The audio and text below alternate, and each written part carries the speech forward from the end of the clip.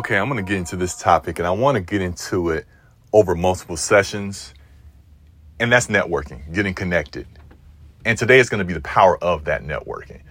So I want you to take a moment and ask yourself, how many people do you know very well?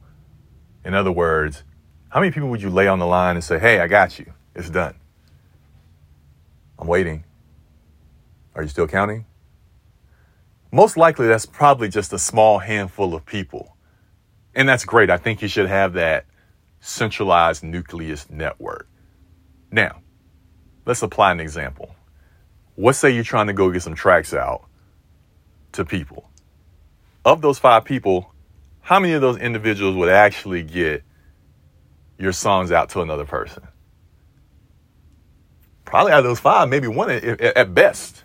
That's 20% of individuals who may pass out your music, pass out your content, and get you to that next stage. So how do you increase that? How do you improve that? Networking. Now, once upon a time, and this still is kind of the case, but the pandemic put a slight plug on it, you could go to a conference, music conference, art conference, what have you, and start meeting different people.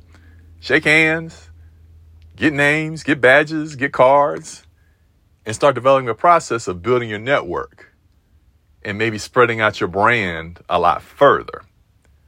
Well, that also requires another step that I know I missed this a whole lot until I got a little bit wiser. There's that step of follow-up. So let's hone into the power of networking. Let's say you meet somebody at a conference or you meet somebody online, because that's how you should adapt in this pandemic environment. And you want them to promote your brand. Do you go out there and say, hey man, buy my stuff. Come on, pay. Or do you just ask that person, how can I support you in your next endeavors and what you want to do? Strike up a conversation of small talk. I recommend you go with part B, because we could be kind of selfish and vindictive as individuals, all about us. And there's nothing more than to me, bigger turnoff than someone being quite narcissistic and on their own island. Versus if you develop a community of individuals that you support and they support you, you'll probably get better results. So as you get to know somebody, ask them, hey, what do you do? How can I help you with this? Especially if you hear what they're doing and it aligns with what you're doing. Let's say you're a producer and you meet an artist. The artist needs some tracks. Go and slide them a couple of tracks for free. Go ahead. Don't charge them. Just slide them to them. Or maybe you can help them with their marketing initiatives. But you don't get those ideas until you start asking the artists what are their goals. And I think you can apply this template not just from a music perspective, but you can also take it to anything you do. Again, developing a relationship.